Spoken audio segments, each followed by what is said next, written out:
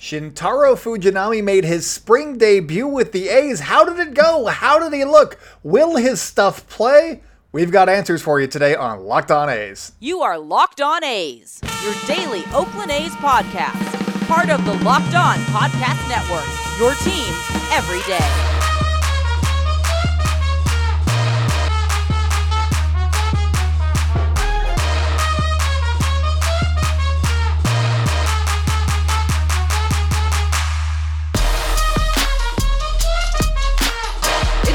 For Locked On A's, stepping to the mic, it's your host, Jason Burke. How's it going, A's fans? And welcome to episode 536 of the Locked On A's podcast, part of the Locked On Podcast Network, your team every day. I'm your host, noted baseball fan, Jason Burke, and on today's show, we're talking about Shintaro Fujinami making his spring debut for the A's. I had a lot of fun watching him pitch. Some of it was good, some of it was not good, but I had a great time watching him anyway. And then we're going to be talking a little bit about Drew Rucinski. Gotta get that right, Jason. Drew Rucinski. He made his debut with the A's on Monday, and he talked to reporters after we had already recorded Monday's episode. And so now I have some thoughts about his start and why we should still be optimistic about Drew Rucinski moving forward. And then finally, we have our hot takes. You sent them in. I'm going to read them. Hot takes for the 2023 season. They are spicy. Let me tell you that we're going to have fun in the third segment today. But before we get into anything, thank you so much for making Locked On A's your first listen of the day. We are free and available on all platforms, including on YouTube. We are so close to 900 subs right now. Our goal is 1,000 by opening day. We got a month to get to 1,000. So if you have not subscribed and you're watching this video right now, mash that subscribe button, please. And that would make me happy. And so if you want to make me happy, do that. Also, if you're already subscribed, make sure to leave a little thumbs up, a like, and also comment down below so that that's how the YouTube algorithm works. It spreads by how much engagement a video gets, on top of views and stuff like that. So, obviously watch the video and then like and comment down below. And then that's how it finds other A's fans like yourself that might also enjoy this. Also, make sure to follow us on social media at Locked On A's on Twitter and Instagram. I'm a by Jason B on Twitter. Check out Inside the A's for more A's news, insight, and analysis.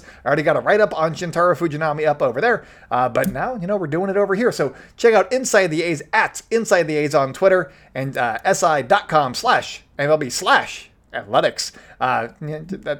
That's how you find the URL. But let's talk about Shintaro Fujinami. Obviously, he's going to be compared to Shohei Ohtani a lot. And so it kind of made sense that they were starting opposite one another for their spring debuts for 2023. And, I would say that Fujinami, he might have been better. He might not have been better He was better than Ohtani's first spring start ever. I mean, granted, he was 23 years old. I believe that Ohtani went 1 1/3, gave up 2 runs. One of those was earned. He struck out 1, walked 1. I don't know. There was a couple of hits involved. He gave up runs, so that was the big difference. And that's why I give the first overall start of a spring career to Shintaro Fujinami. So, by declaration, or, just working that one down the line, obviously, Fuji is a better pitcher than Shohei Ohtani, who is one of the best pitchers in baseball. Just throwing that out there now. But let's talk about how he did on Tuesday. Everything that we had heard about, we got to see in this one game. He set 96-97, which is arguably slower than he usually throws. I've read that he hits triple digits. Doesn't sit triple digits. He was sitting 96-97. So you could see him as he gets more acclimated to throwing and on a regular program, him hitting triple digits. But he wasn't there yet today. It's spring training, you guys. Also, we had read about a nasty splitter, and oh my God, that thing is dirty. It is a dirty, dirty splitter. It sits 91. That is a hard slider. I forget where he ranks in baseball among pitchers that throw a splitter that hard, but it's like top 10, I believe. That is a hard pitch, and it just sinks right off the table. It's coming. It's like, hey, look, I'm a fastball. I'm a cute little fastball. You should really take advantage of this fastball. And he's like, boom, right in the dirt. And that is how he got the first strikeout of his professional career in spring training against David Fletcher, A's nemesis. David Fletcher was no match for the great Shintaro Fujinami in the first inning. He struck him out, I think it was on 4 pitches. And it was that slider that did the dirty work. It got him. It was in the dirt. It was a slider that wound up in the dirt. The camera work was not great. Langoliers was apparently got him with the throw because I thought that Fletcher had made it to first because it was so in the dirt. And it got David Fletcher, who will swing at stuff at his eyes and get hits off of it. He got that guy to strike out. So as somebody pointed out on Twitter, Shintaro Fujinami, getting him to strike out in his first, just at bats, just batter faced. That puts him in the Oakland Hall of Fame right there. So we're etching up his plot currently, and obviously he's going to be wearing an A's hat because that's the only hat that he's worn so far. So that is fun. Luis Rengifo followed that up. He lined a single. It was an infield single, but it was literally lined off of Fujinami, and everybody was very scared for a second. And by everybody, I mean, I assume. You never want a pitcher to get hit by a pitch, and it was like in the lower half. It was like legs area, and he waved off the medical staff. He was like, no, I'm good, and he was good. He allowed the infield single. That was fine. But then he struck out Jake Lamb, who is now on the Angels. So that's former A's legend, 2020 legend, Jake Lamb. He is now on the Angels, and he struck out. And then Mickey Moniak, who they got in a trade with the Phillies last year, he popped out second to end the top half of the first. So that was the first inning. 13 pitches, pretty solid. He looked really, really good. And then the second inning happened, and everything else that you had read about him, his shaky command at times, that came to fruition because he walked the first 3 batters. Like, I think the last one was on 4 pitches. The third walk. The second one, he was down 3-0 in the count, and then he worked it to a full count and then walked him. I didn't see the first one. So, yeah, it was 3 fairly quick walks. So, A's pitching coach, Scott Emerson, came out. They had a little chat, and then Shintaro Fujinami struck out Aaron Whitefield. That's a person. So struck him out, and then the 9th place hitter, I believe, Livan Soto, grounded into a double play. It was a tailor-made double play, and it was hit at Aledmus Diaz, who was playing shortstop. Might be seeing him there a little bit because he's going to be rotating around the infield. I had him at second base on my roster, but that's just a place to put him. He could also play shortstop. He could also play a little bit of first base. He could also play a little bit of third base. He can play all over the place, but he looked good. He scooped the ball. He took it to second himself, threw it over to Ryan Noda. Inning over. That was Shintaro Fujinami's 2 innings of work. He threw 39 pitches. The final line, I don't have it written in front of me, but I got it memorized. 2 innings pitched, 1 hit, 3 walks, and got a strikeout, 3 strikeouts in there, and he threw 39 pitches. That's the ender. That's the cap on that one.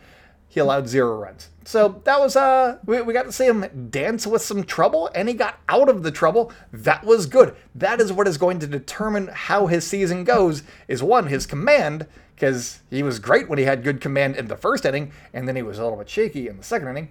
And then also how well and how effective he is at getting out of trouble. That is going to be what determines, really any pitcher's stuff. But Fujinami has the swing and miss caliber pitches that you're looking for. His stuff looks like it will play.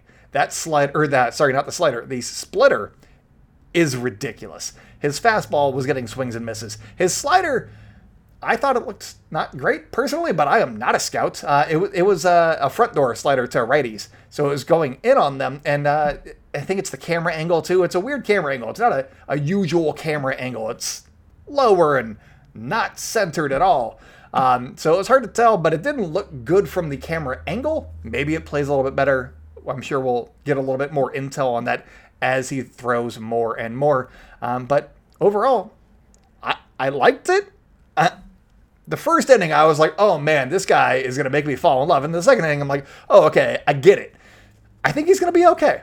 I'm very intrigued to see what he does this season with the Oakland A's. And hopefully they can re-sign him. I don't know that it's going to happen, but hopefully they can re-sign him. But hey, we'll see on that. A couple of injury notes when we'll talk about these a little bit more on tomorrow's show, but because we don't know the severity of them yet. Ramon Laureano, he had left groin soreness, so he was a late scratch to this game.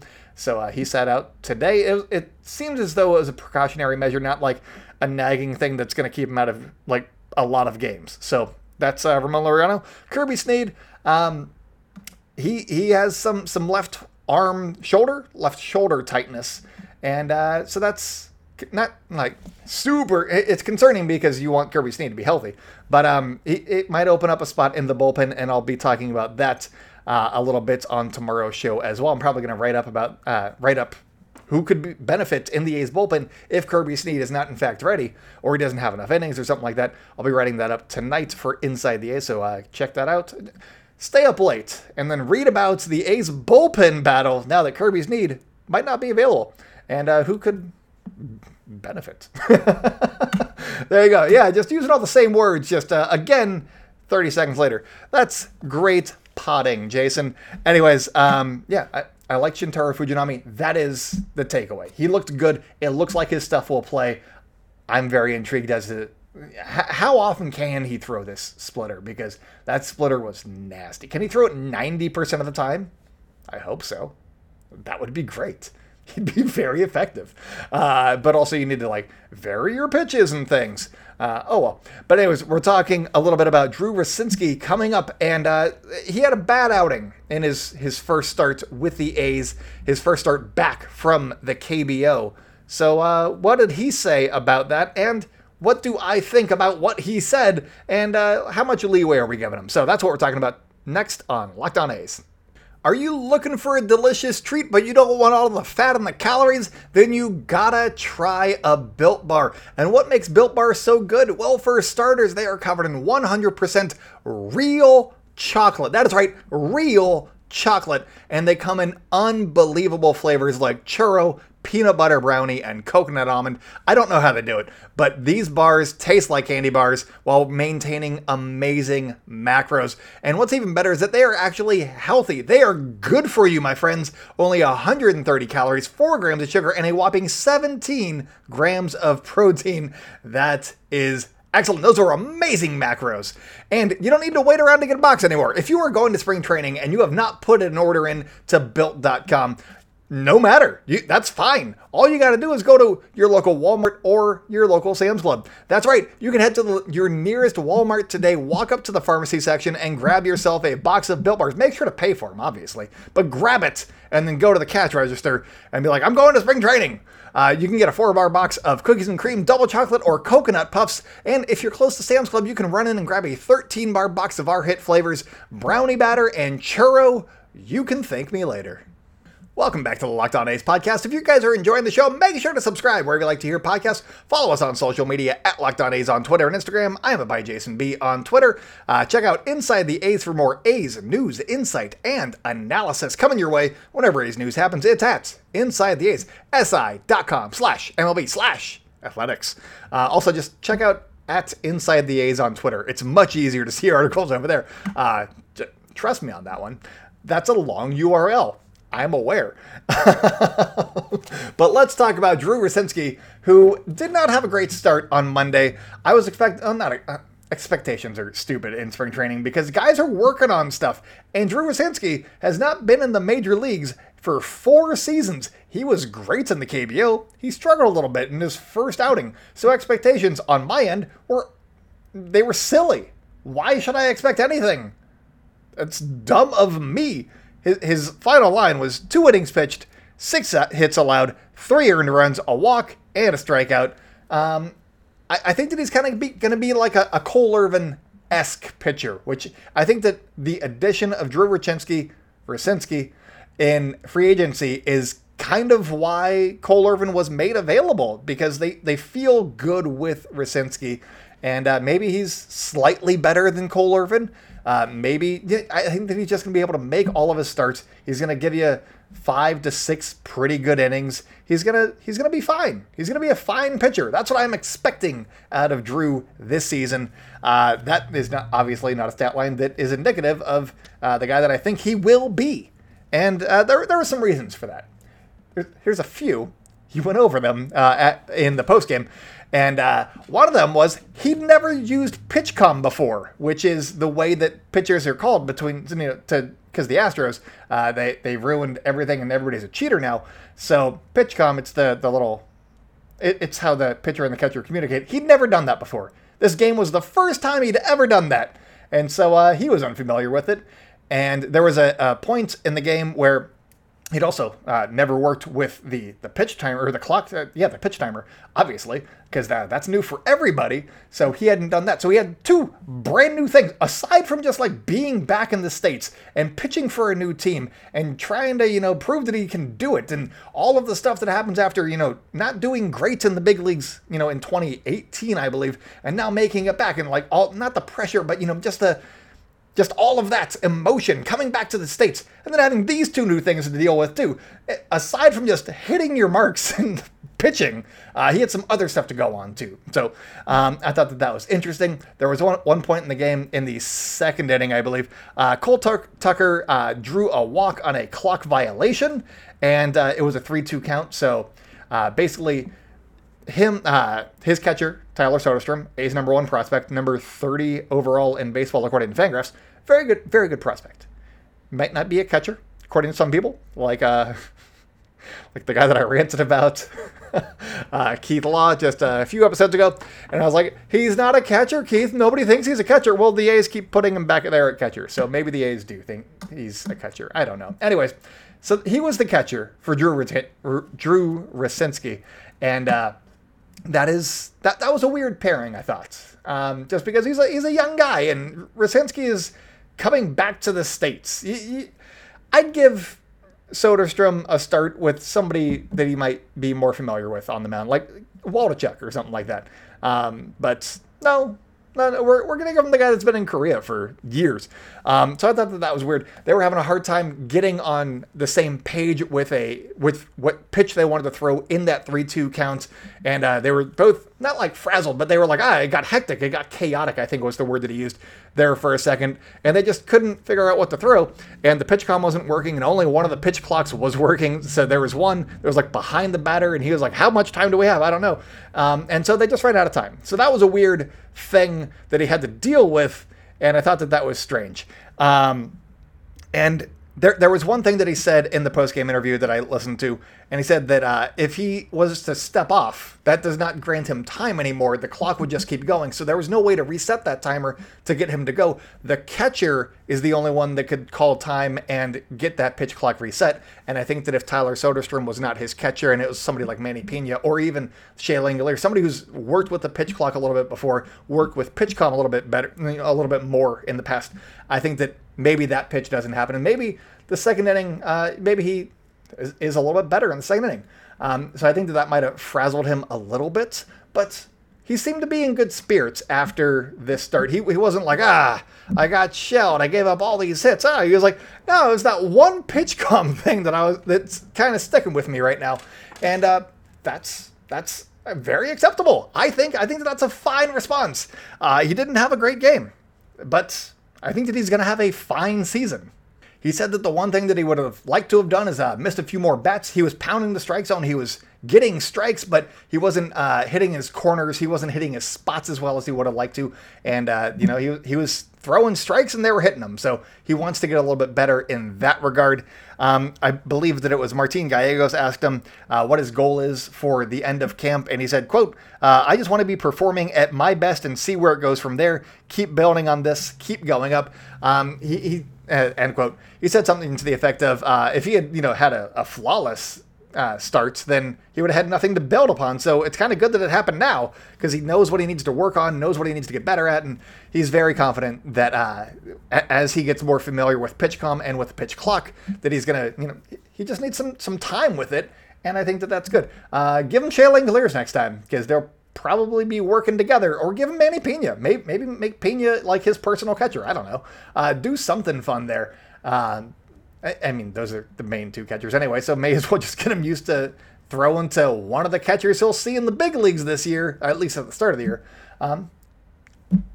I thought that this was a fine start, given those things that he was dealing with that we didn't necessarily think about when the start was happening. So good job, Drew Rusanski. I'm looking forward to seeing what he does in his next outing. But coming up, we're going to be talking about some wildly bold predictions for 2023 from you, the fans. Stay locked in, you guys. Welcome back to the Locked On A's podcast. If you guys are enjoying the show, make sure to subscribe wherever you like to hear podcasts. Follow us on social media at Locked On A's on Twitter and Instagram. I am by Jason B on Twitter. Check out Inside the A's for more A's news, insight, analysis coming your way whenever A's news happens. It's at Inside the A's. That's SI.com. That's Sports Illustrated as in SI.com /MLB/athletics. But let's talk about, granted, I sent this call out to you guys when the A's were 2-0. In spring training. They are now 2-2. They have lost their last 2 games. And so some of these hot takes feel a little silly now. And I thought about postponing this, but I said on the podcast that we were going to do it today. And by golly, we're doing it today because it's spring training. So let's get excited while it's still spring training. And they're not 2-2 just generally in the season. They're 2-2 in spring training. Everything's fine. Their run differential is like +1, I think, as of the math that I did off the top of my head, earlier. So I think that they have a +1 run differential, which means that they should be roughly 500. And so they're doing fine. They're doing fine, I guess. But here are some hot takes. I've been saying that the A's are going to be a lot better than people are expecting this season. FanDuel, one of our main sponsors, they have them at 59.5 wins, 59.5 wins this season. Crush the over on that one, you guys. Seriously, that they're not a 60 win team. They're like a 65, 70, 75 win team. They're a much better team than I think people are giving them credit for. The only thing that could get in their way is if they trade everybody at the trade deadline, which, hey, maybe that happens. But maybe it doesn't because they're winning too many games and they need to go for it. Hey, who knows? Also, I got to do a segment at some point. I haven't done the research on this one, but everybody likes to comment on things and comment on social media and comment on YouTube videos. The A's traded another guy. This is the worst trade ever. The A's can't do anything. Blah blah blah blah. And yeah, that's the entirety of the A's history from Philadelphia to Kansas City to now. That is the Oakland A's franchise. It is nothing new. And also, one of our favorite memories as A's fans in recent memory, the 2012 season, they traded a lot of guys to get to that season, like right beforehand, like the good players from 2011. They traded all of them. They made the playoffs. That was the most fun season we've had. They made a lot of trades the offseason beforehand. So I'm not saying that they're going to do it every time, but sometimes it works out and we have a fantastic memory. Sometimes you just got to let it play out, you guys. That's all. That's essentially the segment, and that's my thesis. Need to work on that, but that's my thesis. Hot take from Jason B over here. But let's start off with some of your guys' hot takes. Thad Allen, he sent this one in, said, Fuji, Langoliers, Laureano, and Danny Jimenez are all going to be all-stars this season. That is a wildly hot take. I don't know that the A's are going to have more than one all-star, because even if they are a good team, like they were in 2012, like they were in 2013, they weren't getting like multiple all-stars until 2014 when they were just kicking everybody's butt. They were the best team in baseball, and they had made the playoffs two seasons before that, and then they got 6. So I don't know that the A's are going to be getting 4 guys. I mean, we could discuss. Sure, those are a good 4 guys. Jimenez is the one that I'm like, I don't know. But maybe. I don't know. We'll see. Also, Josh Muller, he sent this one in. It said that the A's won the Murphy trade. And Josh has been following me for a long time on social media. And I don't think that he's related to Kyle Muller, but this did definitely make me question whether or not they are related. I'm not saying that the A's didn't win the Sean Murphy trade. It's going to take some time, but I love the enthusiasm because Kyle Muller looked really good. Freddie Tarnock looked really good. Esteury Ruiz, he's shown some stuff. He stole second base on the first pitch after he grounded into a fielder's choice and wound it up on first base. He stole on the next pitch, so that was fun. Also, random tangent here. He grounded out, and there was like a slow roller to second base, and then they went to second base for the out, and then they threw it to first. And as it was going there, I was like, why? He was like down the right field line. There was no sense in making that throw whatsoever. I thought it was hilarious. I'm like, you guys don't know how fast he is yet, do you? That's really funny. Anyways, let's keep moving on. We got this one. It says that Paul Blackburn, oh, this is from Matt Ortega. Paul Blackburn is a 30-game winner. Langoliers bats 1,000, and Ruiz scores 100 runs without recording a hit. The last one is scary because maybe he's Gerard Dyson, which is something that my buddy Cody has said. And that is a scary thought. Maybe he's just like a pinch runner. I guess, yeah. I mean, 100 runs is still a lot, but as of this point, yeah, he could do that. He's got some runs already without recording a hit. So sure, there were a lot of World Series and AL West predictions, and those might be too spicy for my take, but I will be happy to be enthusiastic about this team with you guys. That is fine. I want to be a little bit really realistic now. I don't know that they're going to win the World Series, but dang it, why not? They're 2-2 in spring training. There's a few that said Shea Langoliers MVP season, AL MVP. I like that. Ryan Noda team MVP, very intriguing. He's had a good spring so far. I like what I'm seeing from Ryan Noda. Adrian, I did not write this right. Adrian says that the A's will be buyers at the deadline. I mean, I don't know what holes they need to fill. They're a perfect team already, Adrian. Just saying. Lealtastic, one of our most fervent commenters on YouTube videos. Thank you to Lealtastic. They said that the A's approach 500 and will be within 5 games of the wild card at some point this season. It's the at some point this season that got me. I mean, that could be 5 games into the year. They could go 0-5 and they'll be within 5 games. I think that they meant like in September or in August or something like that. But I like the thought process here. If everything goes right, they could be a 500 team. If everything goes right, they could be a 500 team, and they'd be within shouting distance of a wild card spot. I do think that.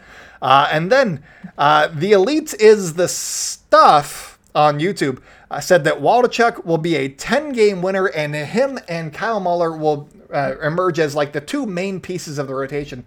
I think that actually has a very good shot of happening. Very good shot of happening. Those guys could be very good. Ken Waldichuk also threw today. He had some trouble with his command, so we'll see what he says about that. But yeah, overall, not too bad. A's lost today 11-6 or 11-5. So that's fine. Denzel Clark, he is 4 for 4, I believe, this spring. He's batting 1,000. So call him up. Call him up. Also, over at Inside the A's, I wrote a piece about Lawrence Butler and just his career so far, I guess. I talked to the Lansing broadcasters, Adam Jacksa and Jesse Goldberg-Strassler. Just got some insight from them, what they saw in watching him for an entire season last year, and just some of the ups and downs of his career. That's over at Inside the A's or si.com/MLB/athletics. So go check that out. I'll put that in the show notes for the audio people as well. But that's all that I got for you guys today. Thank you so much again for making the Locked On A's your first listen. Now, for your second listen, check out Locked On Fantasy Baseball. Win your league by listening to Matt and Dom every day as they bring you the best fantasy draft strategies. Find Locked On Fantasy Baseball wherever you get your podcast and on YouTube. Part of the Locked On Podcast Network, your team every day. But that's all for me today, you guys. So until tomorrow, we're going to be talking about Ramon's injury, seeing where that is. We're going to be talking a little bit about how to replace Kirby Snead in my projected roster, because I assume that he's not going to be on the team right now. Also, he wasn't great last year, so maybe this is just a way to, I'm not saying that they're faking the injury. I'm saying that they might, with the injury and everything, that might be enough to be like, let's start you in AAA. We'll see how it goes, and then we'll bring you up when you're ready. So that might open up a spot in the A's bullpen, and they got some guys that they could throw in. I'm going to go over all of that on tomorrow's episode, but yeah, that's it. So until next time, go out and celebrate good times, A's fans, and I will talk with you tomorrow.